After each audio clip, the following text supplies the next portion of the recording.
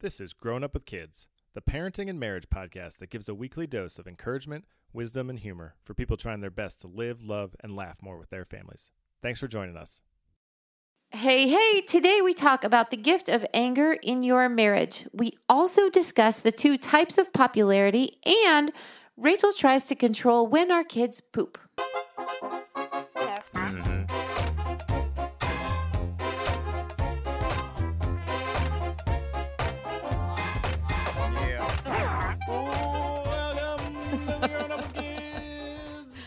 Is that? I think that's getting worse. Do you think? You're getting worse, Rachel. Never. Just hurtful. I'm never going to age. I'm never going to get worse. You got those serums around your eyes. I've put a lot of serums on my face. So can we talk about how either old or young we felt last night? We watched Father the Bride with our kids, which was a fantastic movie, but it was odd to watch it probably for the first time in more than 20 years for me. And identify with the parents, and also realize that you're younger than me. Of course. I am only 2 to 4 years younger than the parents are supposed to be in that movie. Yeah. Diane Keaton is supposed to be 44 in the movie. I mean, it's not clear, but Steve Martin's around there. What? Can you imagine planning a wedding right now? Oh my gosh, no. So the last time I saw that movie, I was dreaming about my own wedding, and I related to the daughter in the movie. And now we relate to the parents. I cannot imagine trying to help plan a daughter's wedding right now. Yeah, I think the last time I saw it, I was so young, I identified with her little brother, the Kieran Culkin Oh my character. gosh. It's been a long time, but we were commenting today that movie has held out well. I mean, they've done a good job where, it didn't age that poorly. Yeah, I mean, it clearly ages in the sense that the fashion is different and kind of some of that stuff. What? Yes, I'm just you kidding. do not wear 1991 pantsuits. Right. But yeah, the themes of it, I really think of it, it's essentially a love story between a father and his daughter, right? And the transition that goes on when they become adults. And it made me cry several times. We don't even have a daughter. Yeah. But just the idea of our kids growing up is both beautiful and obviously what we want for them and for us. Yeah. But it's just it's bittersweet. The scene the day before the wedding, and they're playing basketball together because neither of them can sleep. And she just is I don't want to leave the house.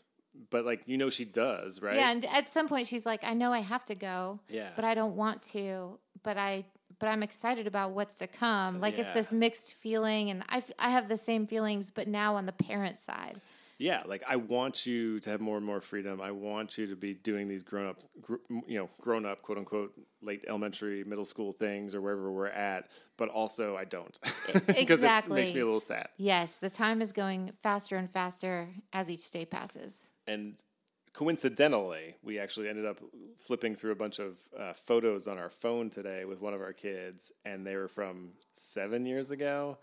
And it was again, bittersweet. They were so cute, and yet that feels like forever ago. Yeah, you know what I thought of was how much control we used to have. I mean, we said when they ate, when they pooped, not when they pooped. They pooped all the time.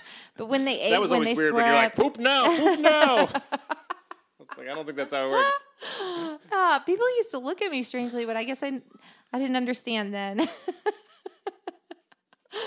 Yeah, we used to have so much control over play dates. I recently had a conversation with one of our kids where he sort of looked at me awkwardly when I was trying to encourage him toward a group of friends who I think are really sweet.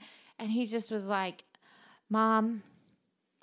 And I looked at him and I was like, do you need me to step away from play dates? And he was like, Mom, we don't call them play dates. I was like, okay. I was like, well, pull your left ear when you need me to back off. But if you need help socially, I'll be there. But those were the days, when there were those little ages, I organized everything, and we got to hang out with people who I liked and they liked, and now they just hang out with people who they like, which sometimes I don't like. That's tricky. Do you feel a little sadness about this?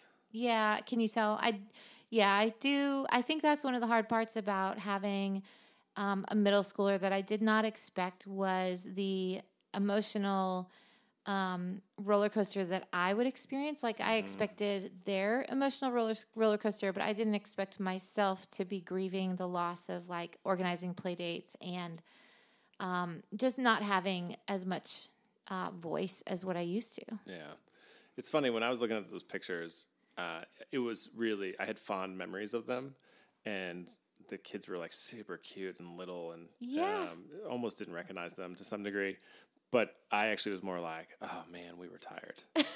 Like physically. Yeah. Just tired. Just so exhausted. I mean, so when those pictures we were looking at, we had a 6-year-old, a 4-year-old, and a 1-year-old, roughly. Yeah. And it was like, those are tiring times. Yeah, those are tough years. Those are really tough years. Yeah. So with that, I would say I'm glad to be on this end of the spectrum a bit more. Yeah. So you were talking about helping our kids or wanting to be able to help them with their social aspirations, which is so you, oh my gosh. right? Like, I'm like, hey, I'll help you with your math homework.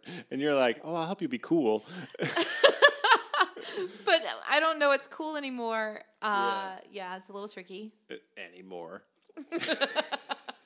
I mean, I used to be super popular, but... So, I heard this interesting discussion on another podcast about there are actually 2 types of popularity in, like, thinking of, like, high school popularity. Ooh, this is exciting. Tell me. Yeah, and I actually think this will be encouraging to you because you know... Because I've conquered them both? Yes, in your adult life. No, I haven't. So there's popularity in the hierarchical sense, like how every teen movie is built, where there's like, who are the coolest people, and they're kind of on the top of the pyramid. Yeah, that's not me. Ever. Yeah, sometimes. Nope. But then there's a popularity that's like likability. Oh, yeah, I can be pretty likable. Yeah, well, while I was listening to this, I thought about you.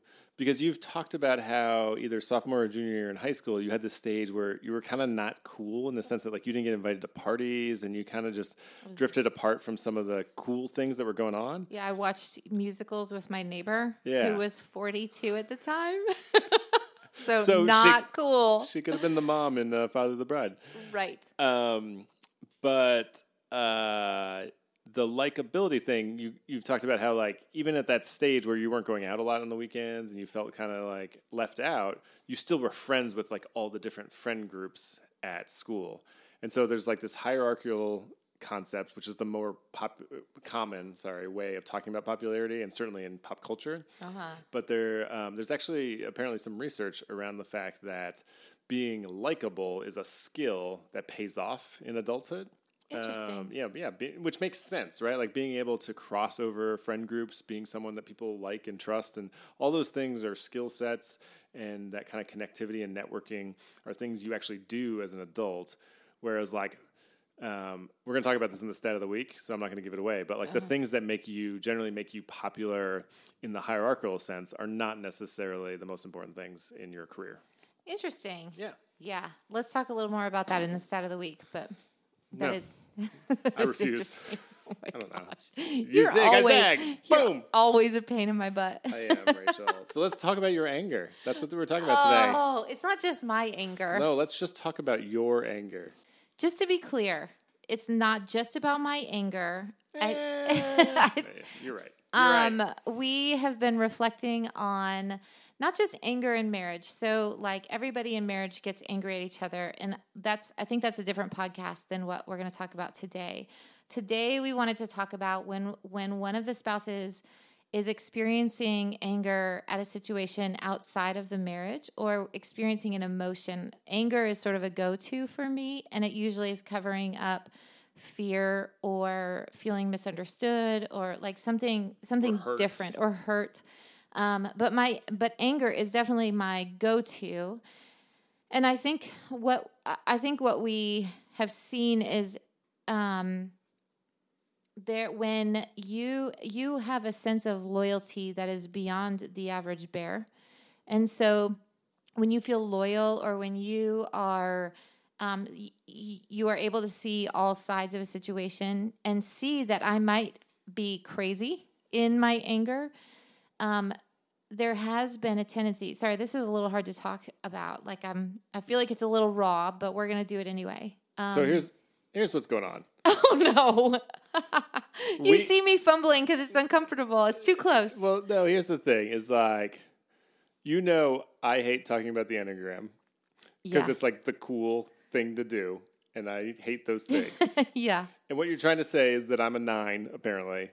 And 9s tend to see all sides of situations. Right. And so when you have a conflict with a friend or at work or somewhere outside of our family, right, I tend to jump to trying to see all sides and be like, well, have you considered this?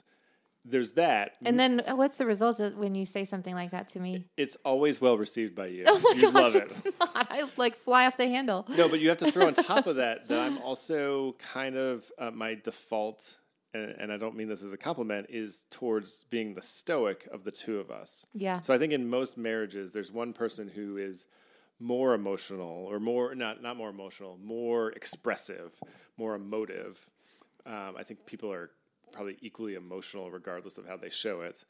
And sometimes that's the husband, sometimes that's the wife. Mm-hmm. And often the other one is kind of the more outwardly stoic.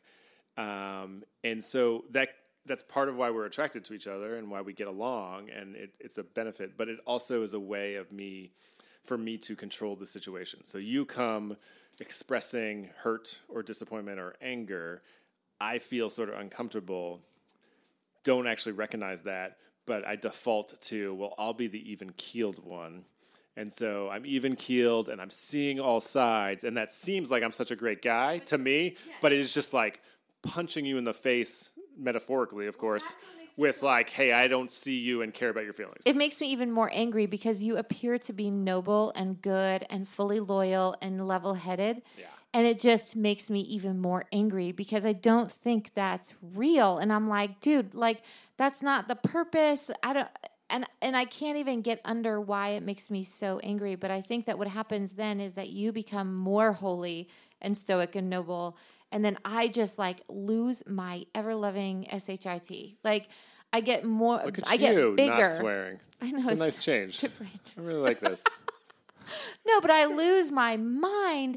And I have to get bigger because I feel like you're getting smaller. And so, like, I'm trying to balance this out so that I can be seen and heard in whatever situation. Yeah. Well, let's stop there because I think we do know what's going on there. And maybe people can relate to this, which is you are communicating a feeling. I think generally feelings are valid, even if they're expressed poorly, right? Well, yeah, I think so. Clearly. In my head, I think that. I don't always act that way. So you have negative feelings. You're looking to me not to solve them, and you're not necessarily even, like, we're being really clear. This is not a conversation about you're angry at me or I've done something wrong. Like, that's a totally different podcast that's also worth talking about. But, like, you're not blaming me, but you're sort of throwing those at me, and sometimes I don't really want to deal with your negative emotions. Are you afraid to say that right now even? No. I think it's very... No, Rachel. No, my voice is going to get so high as I lie even more. I love you. This is great.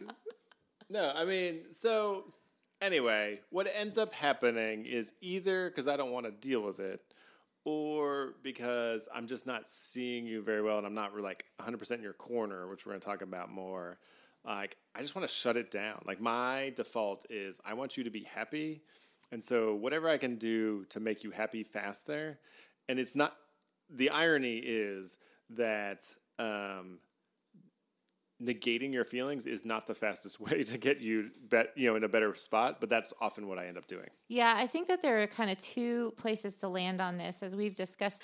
If you can think of a healthy engagement right in the middle, I think the two sides of a healthy engagement are like denial or pitying your partner as they're going through something with an external force. And just to define pitying there, it's sort of like, well, look at you with your feelings, like, but I'm above that. Right? Like sort of like, oh, you'll get to where I am at some point. Like it can become condescending. It can come out as really smug. I think it comes out with smirks or silence, like all of these sort of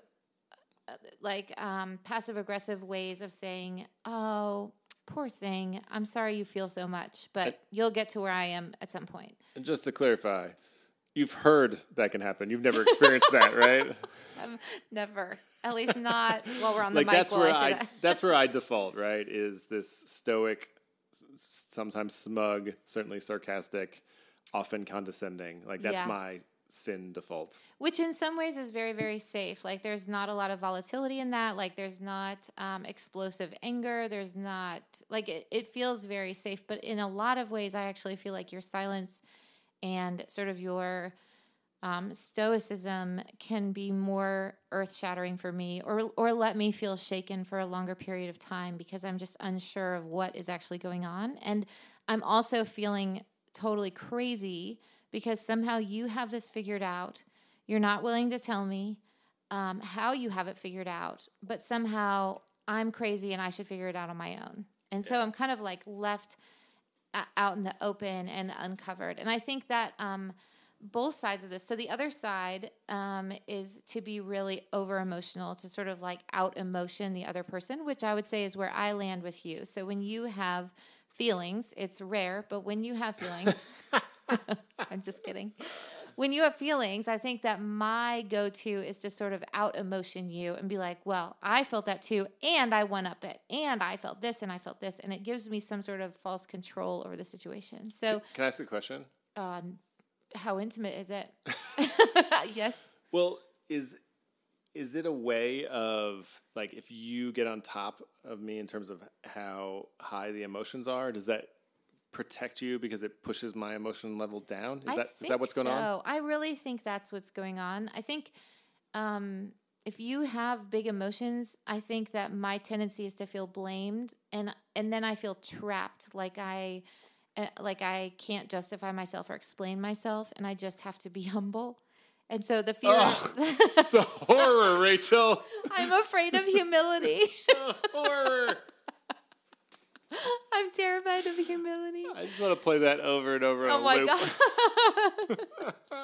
That's great. So both of these sides. So you have the denial or the pity or like the smugness, and then you have the other side, which is over-emotional, maybe hot-tempered, and outdoing the other person. Both of those sides lead to isolation with both parties. Like I think that they both of those sides of the pendulum shut the other person down. Yeah, can we unpack that real quickly? So when I am like overly stoic or end up being condescending, like look at your cute little pet feelings that you have, how does that make you feel isolated? It makes me feel like I need to just deal with everything on my own. It makes me feel crazy, like I shouldn't have these feelings. It makes me feel like somehow I missed the lesson where I was able to figure out what I'm feeling and that it's my fault. And I would say that the end result is absolutely me feeling alone in trying to figure that out. And then I'm like crying out to the Lord, and I'm journaling, and I'm like talking with friends. It comes out in all of these different ways. But the truth is like I need you and you need me to say, hey, you're not crazy, and to create intimacy. And the same, we are open with our faith, but I think that the Lord, the way he talks about marriage is in Scripture is with intimacy. And that's what we're going for. And in no way, shape, or form does he not welcome our anger or our emotion. But he's also not there to like fix it. He's there to just be with us. And I think that's what we can do in our marriage as well. I think that is a replication of what Scripture is talking about in marriage. Do you want to now ask me how I feel isolated? No, probably not. Too much humility. Too much. How do you feel? Like, how is isolation translated for you? You've forgotten what we're talking about, haven't you? No, I mean, like, I'm over emotional. How does this is uncomfortable. How does my over emotion or one-upping make you feel isolated? Or does it? That's the real question. No, it absolutely does. Oh, shoot. It makes me feel like my feelings don't count because they're not big enough. Ah. Right? Like, so... I feel like a light bulb just went on for me in our marriage. Holy buggers. You would have thought we would have gotten to that during our prep. You would think. Yeah, so it's like I communicate something and you trump it, not trumpet, you trump it. Like if you're playing euchre, which we just played for the first time in 20 years, so much fun. But it's like the same thing, right? Like I put down the ace of clubs and you trump it and with a 9 of whatever the trump card is and you get to win. And that's how I feel is like I express something and instead of you being like in my corner and being for me and with me in my feelings, and maybe sometimes your high emotions are an attempt to share in that, but they come across as an attempt to say, well, your feelings don't matter because they're not quite as big as mine. Yeah, exactly. Or your feelings don't matter because you did that same thing to me last week. Like, I think that's the way that I one up it. I know, I see it. That one hurts. I see it. Every time. Yeah. So the pursuit of fairness and feelings and like all that junk, it just leads us to a place of isolation on both sides, and it becomes really lonely inside of a marriage.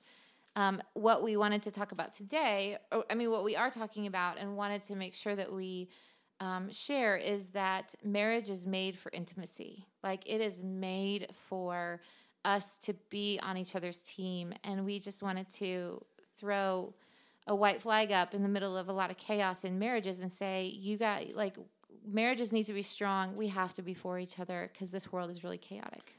Yeah, and that intimacy by default means sharing each other's like negative emotions. I think a lot of people are uncomfortable with their own negative emotions and they're uncomfortable with other people's negative emotions. And part of intimacy, really knowing you and letting you know me, is for us to be able to share those things and share like the negative emotions I have that are really like ugly. And you to like walk with me in those and move me towards redemption and beauty, but not right away. Like you need to sit with me in those and validate them, and vice versa for me to do the same thing. When you have anger, to not try to get you out of anger as quickly as possible, but to sit with you in it, to walk through, to ask good questions, to know you, to make you feel known, which are two different things that can overlap but don't always do. And then eventually, and depending on the hurt, like the depths of the hurt, it might be hours later, it could be days later, it could be months later, then I'm going to walk you out towards redemption and hope. Yeah, I think this happened last night. We wanted to give a real example, which, again, I feel a little nervous talking about it, but we had a disagreement. It was 11:15 at night, which never is advisable to have a disagreement at that hour. Who brought it up at 11:15 at night? I did. That's my prime Who wanted to be hour. in bed at 10:30? I did. Well, you shut it down real fast, so I'm pretty sure you got some good sleep. And then I reopened it, maybe. No, I'm just kidding. It did actually end up being a really productive conversation. In short, I sort of laid something on you that was pretty extreme, where I just was like, this thing needs to change in our life. Like, it was like, basically, I was like, we need to move. Yeah. We need to look for a different school system. No small thing. Like, yeah, it's a big deal. And I just had to be in my bonnet. I typically feel this way when I'm feeling afraid or insecure or whatever. Feel like our mission here in this neighborhood is diminished and we're not doing anything productive. And so I'm feeling that way lately. And I said, I think we need to move. Here's a house. I found it. I think it's going to be amazing. And you were like, by the way, what? The house you found was amazing. Yes.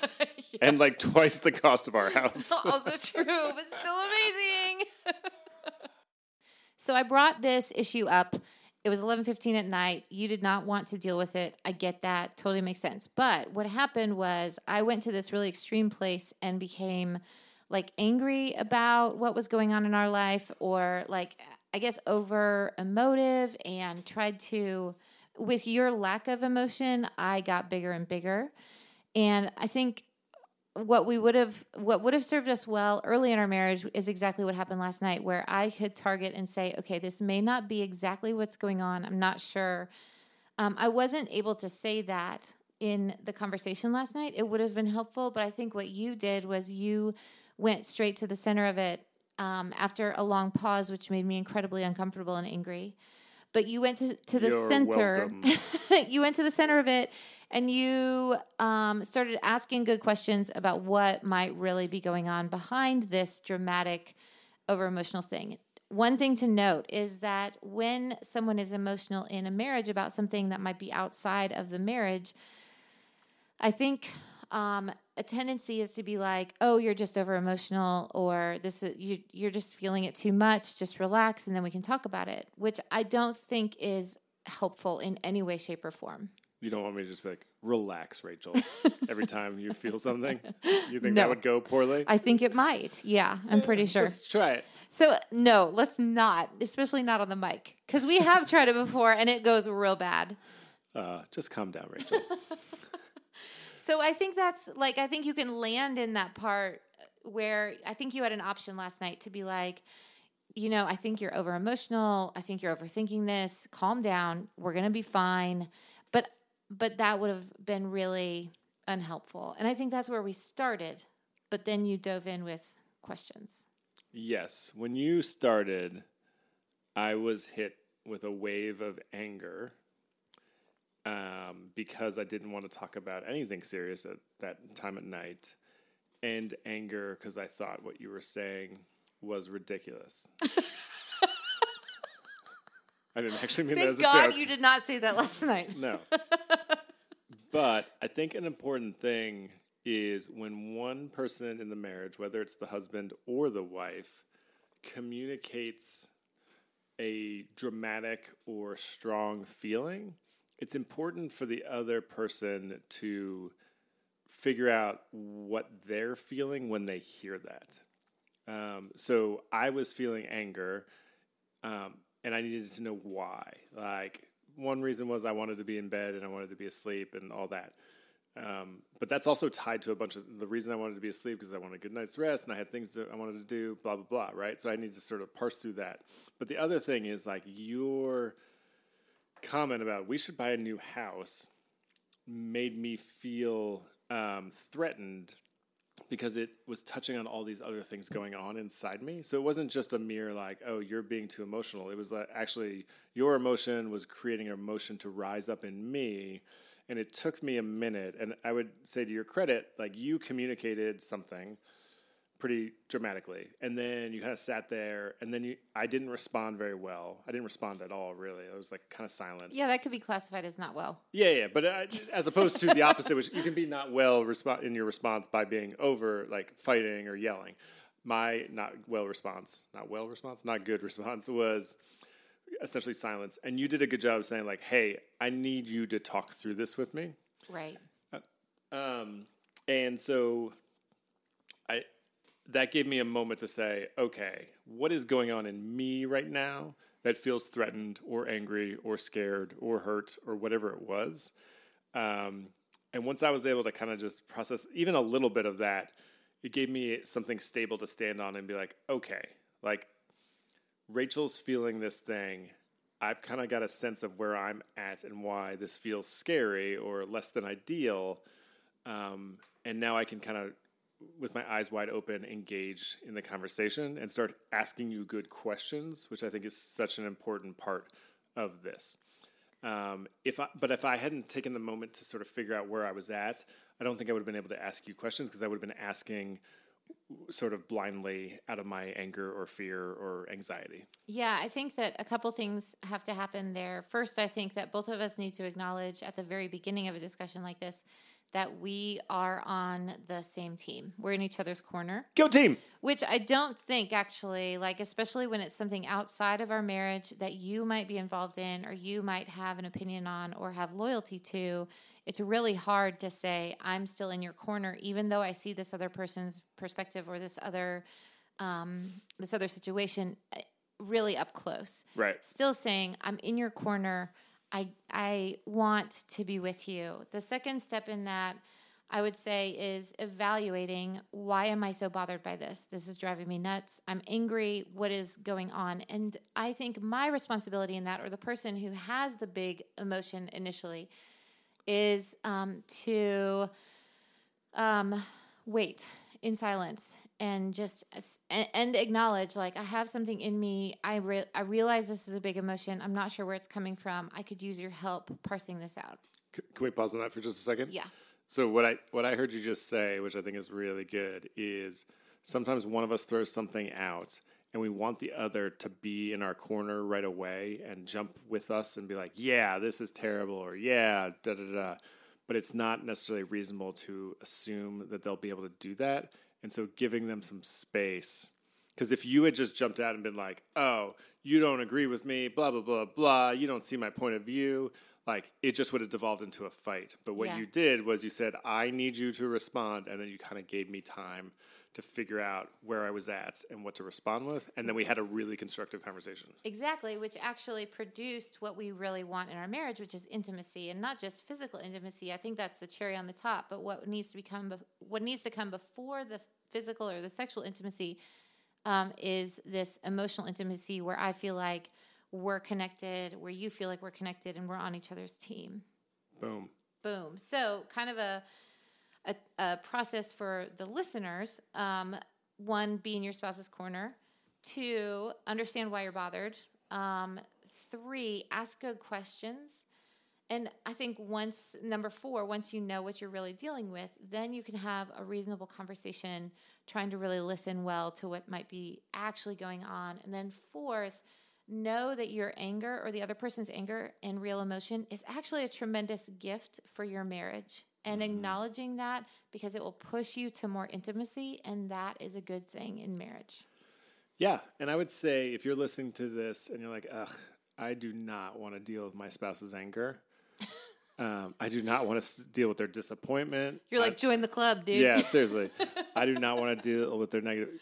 Like, the encouragement is not to take abusive anger or undisciplined anger from your spouse. Like, that's not what we're talking about here. But when your spouse feels things, like that is an opportunity to really know them in the intimate way that you actually do want, even though it feels scary and hard in that moment.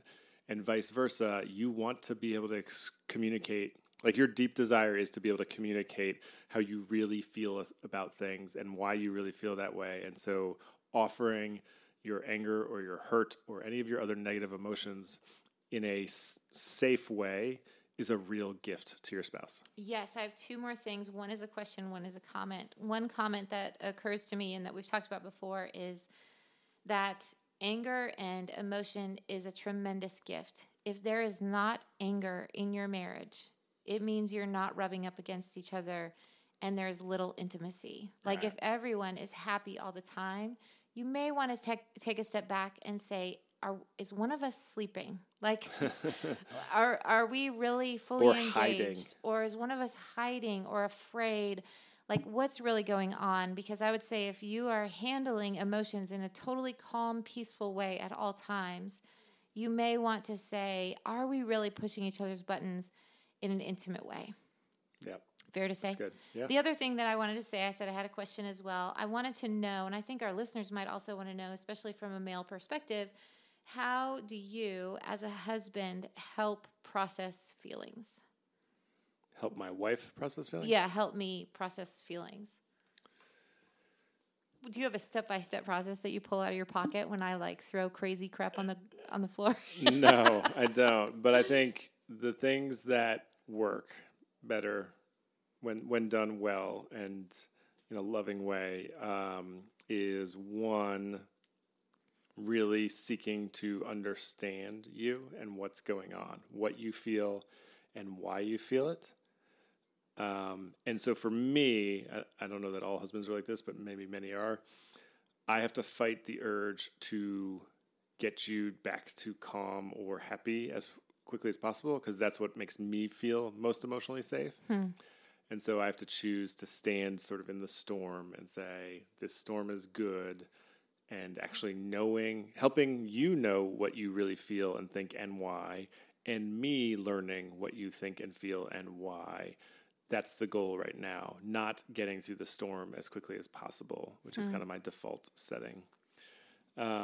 So I think that's really helpful. And I think that the sort of step B, if you will, underneath that is to ask really good questions, to choose not to be offended by the answers, to not and to be aware of what I'm feeling throughout. And when I get angry or scared or uptight physically or emotionally, like you can feel it physically, like in your chest sometimes, or people feel it in other parts of their stomach or whatever. Like that means something's going on, and I need to take a second to figure out why am I anxious or angry or whatever emotion I'm feeling then, and not just responding out of that feeling, but actually being able to kind of moderate and manage that. So, and then, I think for me, and other people may not be like this, like I really have to kind of fight my desire to see all sides and make sure that I communicate to you that like I'm your biggest fan. Like I might be able to see all sides and I might be able to help you through this because I can see things you can't. But in the moment, in the short term, throw all that out. Like I'm on Team Rachel and I'm going to stand next to you no matter what you decide. I'm going to be with you no matter what. And I'm going to cheer you on because you're my wife and we made a lifetime commitment to do that. Yeah. Boom. Drop the mic. Well, I think that the other part of that is, I think understanding or asking questions. This is from my perspective. Like, I don't know what you experienced, but I think we have more successful conversations when I'm able to recognize that your experience is different than my own, and I may not fully understand it on the front end. So I really have to ask exploratory questions to understand how you're actually experiencing something. Otherwise, I just override it with my own feelings. And it's essentially you're assuming that I would feel and experience things the way you would feel and experience them. Exactly. And so then I think I can either go like to the smug route where I'm like, oh, please, this isn't that big a deal. Or be like, well, I felt that last week and you don't even understand. And here's how angry I got, like, and rising. So I think those are a few key findings as we have spent years in giving anger as a gift to each other. We're working on it being a gift. It is. And I really do feel like the fight that anger has produced on behalf of each other has been really good. Yeah. And it makes me feel really safe in the long term because I know that you will, one, not be blown over by me, but also that you will fight for me and not against me. And I think that you have to express anger in order to test those waters. Yeah. I think that's a good place to stop. There we go. Let's go to the stat of the week. Yes.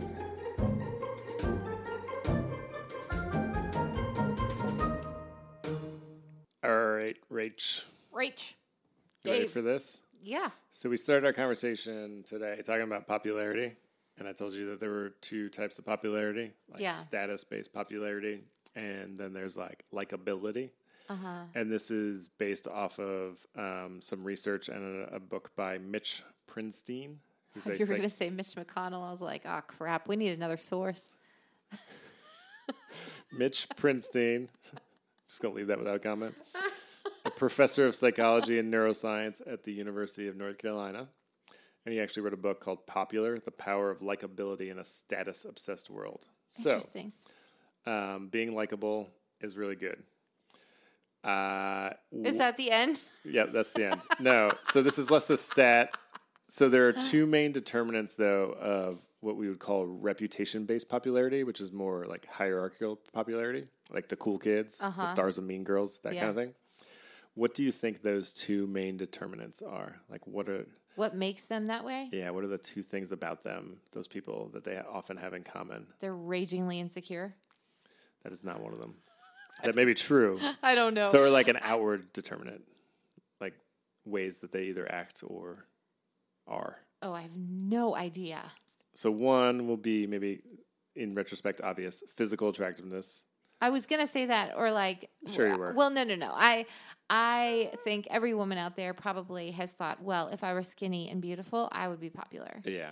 Yeah, so. And this is not making a distinction between males and females, but just in general that kids in high school have higher reputation-based popularity, or at least those with higher reputation-based popularity tend to be better looking. And do you know what the other determinant is? Money? No. Although there is some sense in which kind of like family status plays into it. Oh, so that could be money, or he made the comment that in like religious communities or communities that tend to be more religious, like if your parents are important in the church or the synagogue or whatever, that might lead to some sort of status that gets handed off, if you will. It's actually aggressiveness. Oh, man. Which makes sense. Like, if you're 16, 17, 18 years old and you're pretty attractive and you kind of aggressively put other people down or sort of exert your dominance, that's what people care about at that point in their lives. Yeah. I mean, it makes sense. It fits into sort of a bully mentality or like, get what I want. I'll take what I want. Yeah. Idea. What is interesting, I was reading this article about some of his writing, and he does make the point that sort of cool kids aren't always bad examples or bad role models. Mm-hmm. Like often they might produce positive peer pressure. Like the cool kids might be really active in like volunteering or may not drink and smoke, and like that actually rubs off on the general populace as well.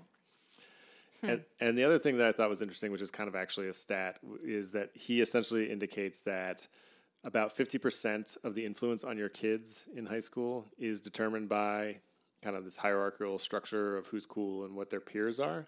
But the other 50% is essentially like their friends and their family. So say that again.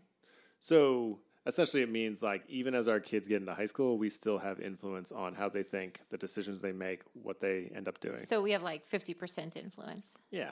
That's Unlike good. when we were doing play dates and we had 98% influence. Yeah. So it's less, but still some. Yeah, that's really hopeful, actually. I find that really hopeful because I have thought that I'm sort of, I am dismissing my impact, dismissing my voice, but I think I'm dismissing it too quickly. Yeah, I think we still have a voice to speak into middle school and high schoolers' lives. And he essentially says, like, kids' sort of point of view and their values falls somewhere between what they're being taught in their home and what the quote-unquote influential kids are teaching. So interesting. So we can pull them back towards us. Pull them back towards us. And I do, so I was listening to, I know we're way over on time today, but you're great. I was listening to something recently that defined parenting at the different stages, and they were talking about the 0 to 5 age is strong disciplinarian. Mm-hmm. The ages 6 to 12 was those were the training years, and then you move into 13 through 18, which are your coaching years. And it gave me a lot of hope to say, okay, like I haven't totally lost my influence. So if our kids do end up being influenced by peers and the popularity crowd and blah, blah, blah, I still have influence, but it looks different than it did when they were 0 to 5. Like I'm not going to like pull them all the way back and cut them off at the knees and be like, no, don't touch the stove. No, don't hang out with so-and-so. Like that's changed, right? Yeah. But there is still influence, more of a coaching influence as they get older.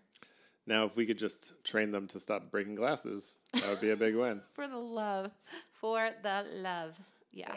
Hey, Rach, thanks for working on the farm. Thank you for working on the farm. Hey, if you've enjoyed this, if you found it encouraging, please share it with a friend and go into the old Apple iTunes, iPod app, podcast, whatever they call it these days, and give us a 5-star rating. We would appreciate it, and leave a review. And we will talk to you again next week. Thanks for working on the farm. Oh, shoot. I messed it up. I'm sorry. That's okay. Try it again. Thanks for working on the farm. Thank you for working on the farm. Check ya.